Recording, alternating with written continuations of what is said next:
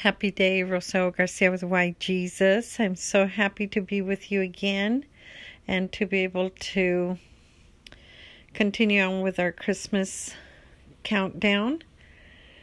Today I was thinking about the Jupiter and moon alignment that is happening to produce the Christmas star again. And, you know, as much as you like to think this just happens on its own, I don't think so. I think that at different times in the world's history, certain things are looked at as signs, and definitely we know that prophets prophesied a star would appear when Jesus was born, and we know that as a Christmas star. And sure enough, the Savior came into the world at a time of chaos, confusion, and he was the answer to those world problems, symbolizing his whole mission with his birth. He came in to visit his people, to love his people, and show him the way back to God. And so that Christmas star is a symbol of love and a symbol of a path we need to follow, in my opinion. And so here we are waiting for this new star that is supposed to happen around December 21st. Again, with Jupiter and the moon. And I was looking at a couple of pictures of how they're been aligning all month and how they're getting closer and closer. And, you know, some people may call that as, just, part of the star alignments and movement that happens every so often. Well, think about the situation we're in our current state and current country and world, for that matter. It's not looking good. The world is accepting corruption, is accepting lies and deception more than they're accepting truth. So these are dark days, and so here comes this star that apparently is not supposed to mean a whole lot other than, oh wow, the, moon and the biggest planet is, they're aligning to make this beautiful star. Well, to me, that is a symbol of, okay, world, the first star was to announce the birth of the Savior, his coming into the world. The second star at this day and age, or the Christmas star again, is announcing his return shortly. That is what that means to me, that the Savior is preparing to make his grand entrance. The first time he came as lowly as a little child, with no crib for a bed, nothing. The world knew nothing about him, but a few prophets and people that knew what that would mean. And the second time, his return will be grand. Every knee shall bow and every tongue confess that Jesus is the Christ. And I am just thrilled to know in my heart that this is not a coincidence that this star is coming in a few days. Because technically there's not supposed to be another one until 2080. I don't know. I think that's too far out. But nonetheless, I believe this represents that Jesus' return is at hand and in the works. So that is exciting news. I am excited because when he comes, he will reign as the King of Kings, Lord of Lords, the King of Peace. It's going to be a new world than what you and I have known, for the better. But sadly, we have to go through the mud before he gets here. So, let's strengthen ourselves at this time by digging deeper into finding out who our Savior is and clinging on to him during these dark times. Our faith in him is what will save us or protect us from what is going to come. And so he is our hope. He is our light that will prevail in this darkness. And so with that, I am going to start reading on Luke chapter 16. We are on December 16th. It says, Jesus gives a parable of the unjust steward. He teaches of service and condemns divorce. He gives a parable of the rich man and Lazarus.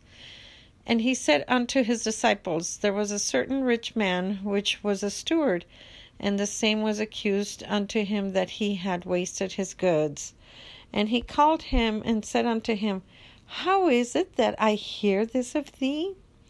Give an account of thy stewardship, for thou mayest be no longer steward. Then the steward said within himself, what shall I do? For my Lord taketh away from me the stewardship. I cannot dig. I beg. I am ashamed. And I am resolved what to do, that when I am put out of the stewardship, they may receive me into their houses. So he called every one of his Lord's debtors unto him, and said unto the first, how much owest thou unto my Lord?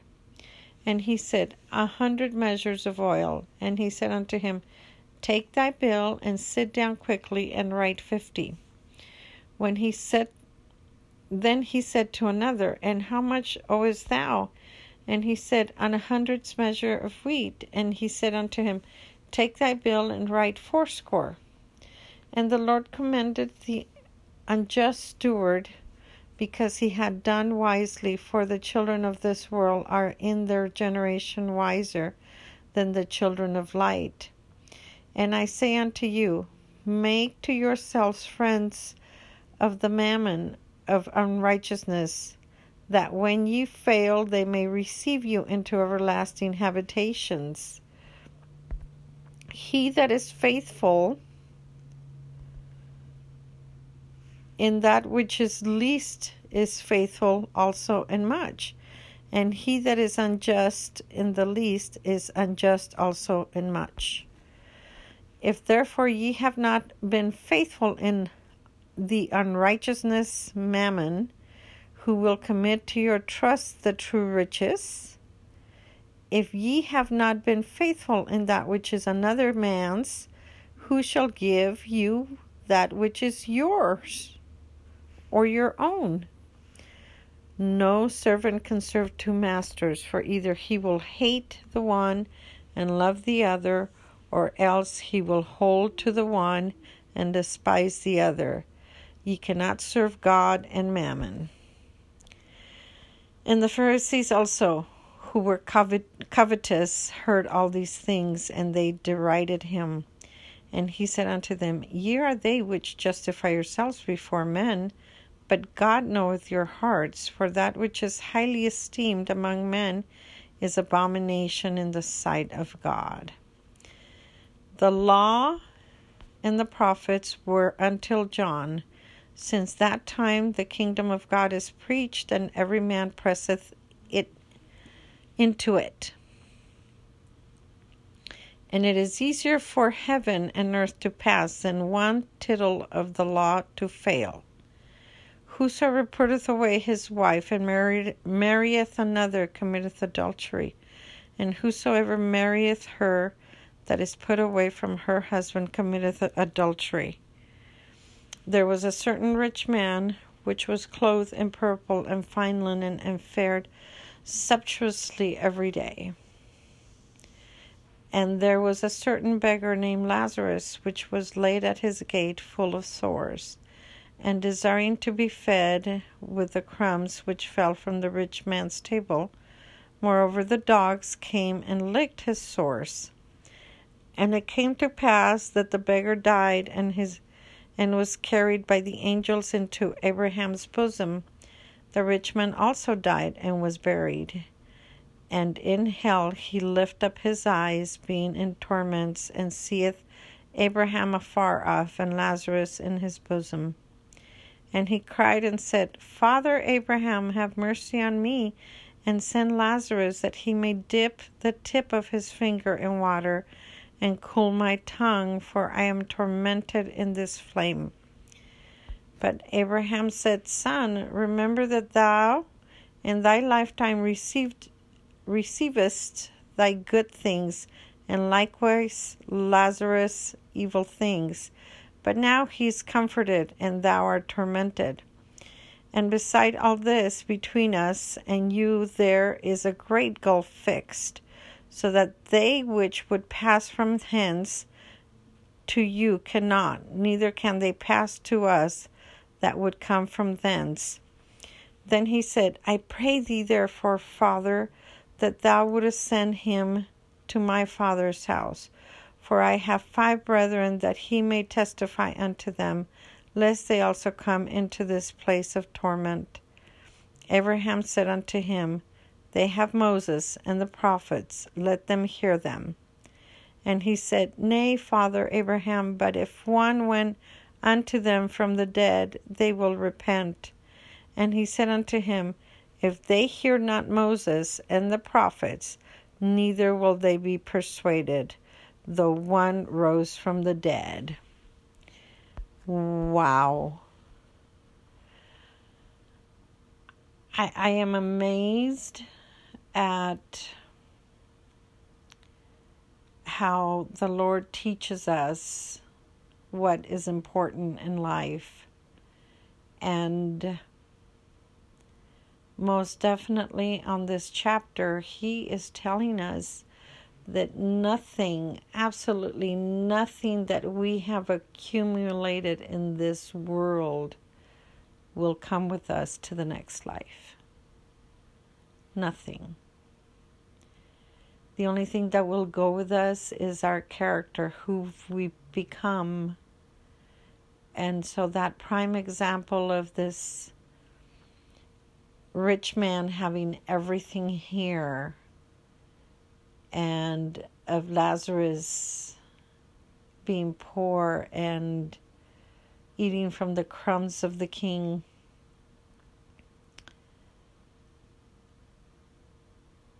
The rich man will spend his time in hell, and Lazarus is living with God. So, I don't know how much more clear that can be to you and me than for us to not be tempted by the things of the world, tempted to believe that what the world has to offer us is greater than anything that God can offer us. Many will be tricked to believe that. And so I hope and pray that you are not one of them. I know that we're in the current state of affair that we're in. Good is being called evil, and evil is being called good. Not good. So that means that those that want to follow Jesus will have to fight harder to remain faithful, because it will become harder as people get persecuted for believing and for the way they live. And so we may feel a lot like Lazarus, like we don't have much, that we're barely hanging on to by eating the crumbs of whatever is around us. Just remember this life is not what our eternity is about. This is just a probationary state. Hold on to your faith. If you don't have faith in Christ, develop that faith, because He is the only one that will be able to save us. Look at the star on December 21st and understand that He is returning. And hopefully He is returning to meet you and take you to the next life, which will be here as well, but meaning it will be a better life. Or if you did not care to believe in Him and accept Him, then you shall continue in the next life, which will be a lot worse than anything we have experienced here currently. So,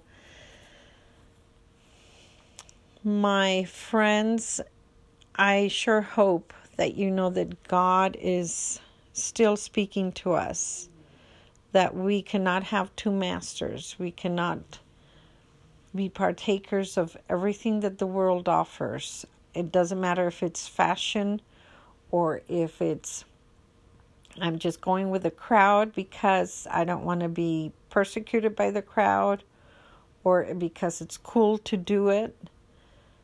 That's not going to save us. So we have to choose one master, and hopefully we choose our Savior and King. And hopefully we prepare for that glorious day that is shortly ahead of us, and that we will be strengthened through these hard times we will go through, because He has placed prophets to help us in these troubled times. And I hope that you will be able to listen and figure out who that is. And to me, that is Russell M. Nelson of the Church of Jesus Christ of Latter-day Saints currently. And so I'm thankful that God is still guiding us, and that God wants us to help all of our brothers and sisters around us to get the good word out and to help them prepare to meet their Maker. And so with that, I will leave you praying and hoping that when you see that star on December 21st, you will first of all feel God's love for you and be amazed at the beauty of it. But better yet, be amazed at the fact that you still have some time to prepare to meet Him when He returns, is my prayer. So this is Rosa Garcia with Why Jesus, signing off.